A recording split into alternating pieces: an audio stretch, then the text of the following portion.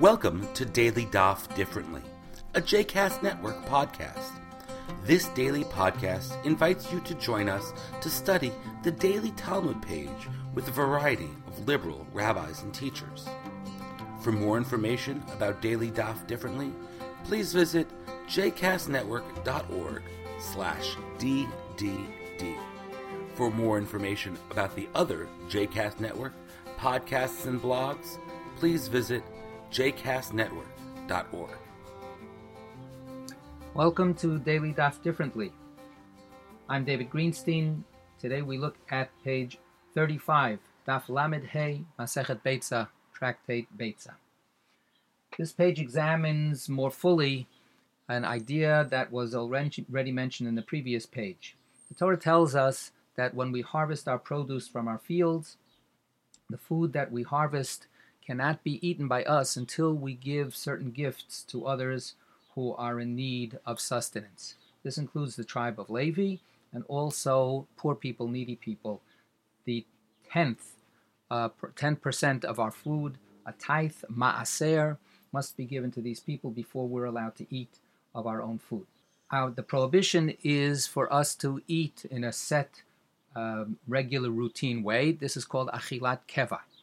However, casual eating, taking a snack while we're still in the field harvesting the food, is not prohibited. And the question that our sugya discusses is, when does this prohibition kick in?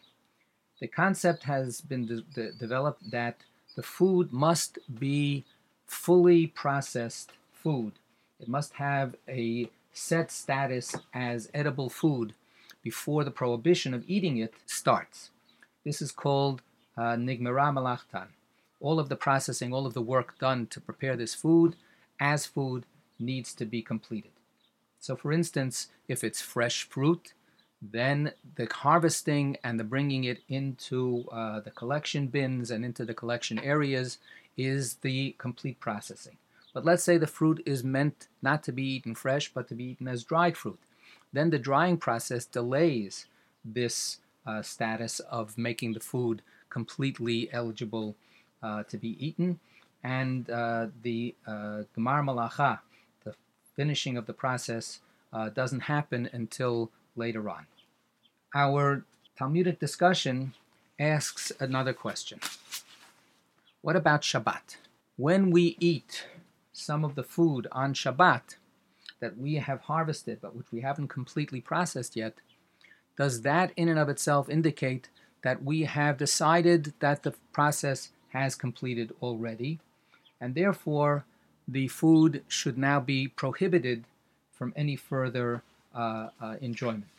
The Talmud says in the previous page, this might be because of the concept of oneg Shabbat, vekarata l'Shabbat oneg. Since Shabbat must be declared, as the prophet Isaiah said, to be a pleasurable time, eating these foods on Shabbat, then clearly we have shown that we consider eating this food to be enjoyable, and therefore we have endowed significance to this food and made it completely processed food. Another interpretation, however, is offered by other commentators, and they say that the question of Shabbat is not just a question about eating the food on Shabbat. That's taken for granted. But the question is, if the food has not been finished in its processing system, and yet Shabbat has intervened, should the very concept of Shabbat endow the food with a finished status? We know that when we take the food into the granary or into the storage bins, the space of our harvesting endows that food with a finished quality. And so the question is, does time, sacred time, function in that same way as that harvesting space? Can Shabbat endow the food with that finished quality? The Talmud says in the end that no, the food has to be finished completely in its processing, and Shabbat can't do that. But we do know that one early sage held otherwise. At the very bottom of the page, on folio A, we say, Hillel la'atzmo oser. Hillel, the sage, personally forbade eating food once Shabbat intervened, even though the food had not been completely processed. And our Talmud says that his opinion is rejected. Some of the commentators wonder, can this really be the same Hillel, the famous Hillel that we know of from throughout the Talmud? After all, his opinion is almost always accepted as authoritative. His school, Beit Hillel, the house of Hillel, the school of Hillel, is overwhelmingly accepted to be the authoritative teachers in their conflicts with their contemporaries, the house of Shammai. So Hillel is usually accepted to be the correct opinion. So, for instance, Tzvi Hirsch Chayot says, I think this must be a different Hillel. I can't imagine that this is the same Hillel. But everybody else agrees that it is the same Hillel, and in this particular case, Hillel was overruled. The language that we have in our Talmud is slightly different than the text that, as we have it in the Tosefta, another early compilation of rabbinic teachings. In our Talmud it says, Hillel la'atzmo oser, meaning Hillel forbade this for himself. So some people suggest that perhaps we should be reading this as saying that Hillel allowed the food for everyone else, but forbade it only for himself as an extra stringency. But this interpretation is rejected by most commentators. Rashi himself says that the point of this statement is that Hillel was isolated and alone in his opinion forbidding this food because Shabbat had endowed the food with its finished status. What was Hillel thinking? Perhaps we can look at some of the other midrashim about Shabbat and come to a little bit more of an understanding of his thought.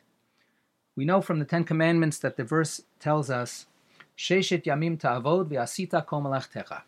You shall work for 6 days and accomplish all of your labor.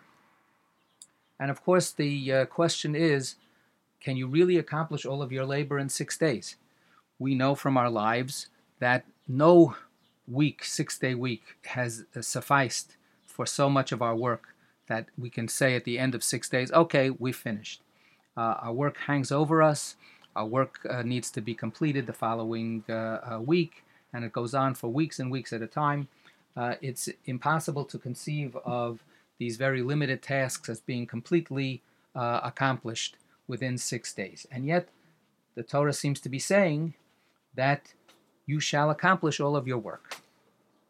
Beit Shammai, the house of Shammai, therefore reads this verse to mean that 6 days are when you are allowed to work, and on the 7th day you can't do any work, and the work that you have done must be accomplished during the 6 days. So for instance, putting wash into a dryer before Shabbat starts, and then turning the dryer on and having the dryer run during Shabbat would be for Beit Shammai prohibited, because you're not accomplishing all of the work before the onset of Shabbat.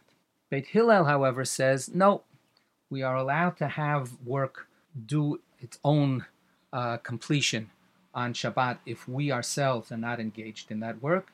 What does it mean to say that our work must be completed and accomplished during the 6 days? It's an attitudinal command. We have to bring ourselves into a mindset that leaves away the stress and the anxiety, that sees all of our commitments and all of our work as hanging over our heads every second, and that needs to be attended to all the time. Once Shabbat comes in, we are to imagine for ourselves as if all of our work is finished and we can rest easy. So the injunction is not so much about doing work or not doing work, but about how we see our lives and how we see where we are in relation to our work.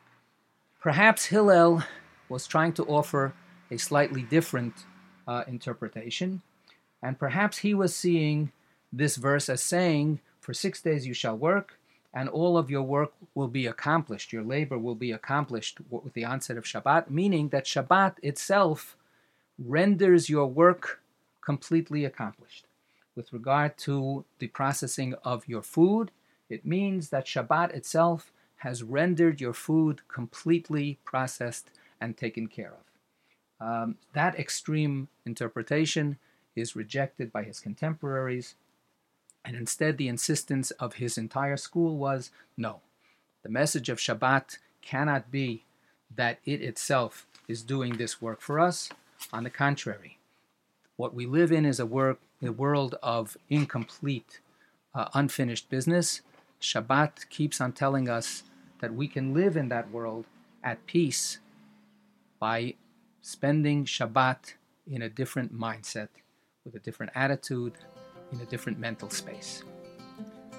That brings us to the end of the 4th chapter of Beitzah, and the folio B, half of it is given over to the beginning of the next Mishnah, which also talks about Yom Tov and Shabbat. We'll talk about that next. I hope you've enjoyed today's episode of Daily Daf Differently, and that you'll join us again tomorrow for a new page.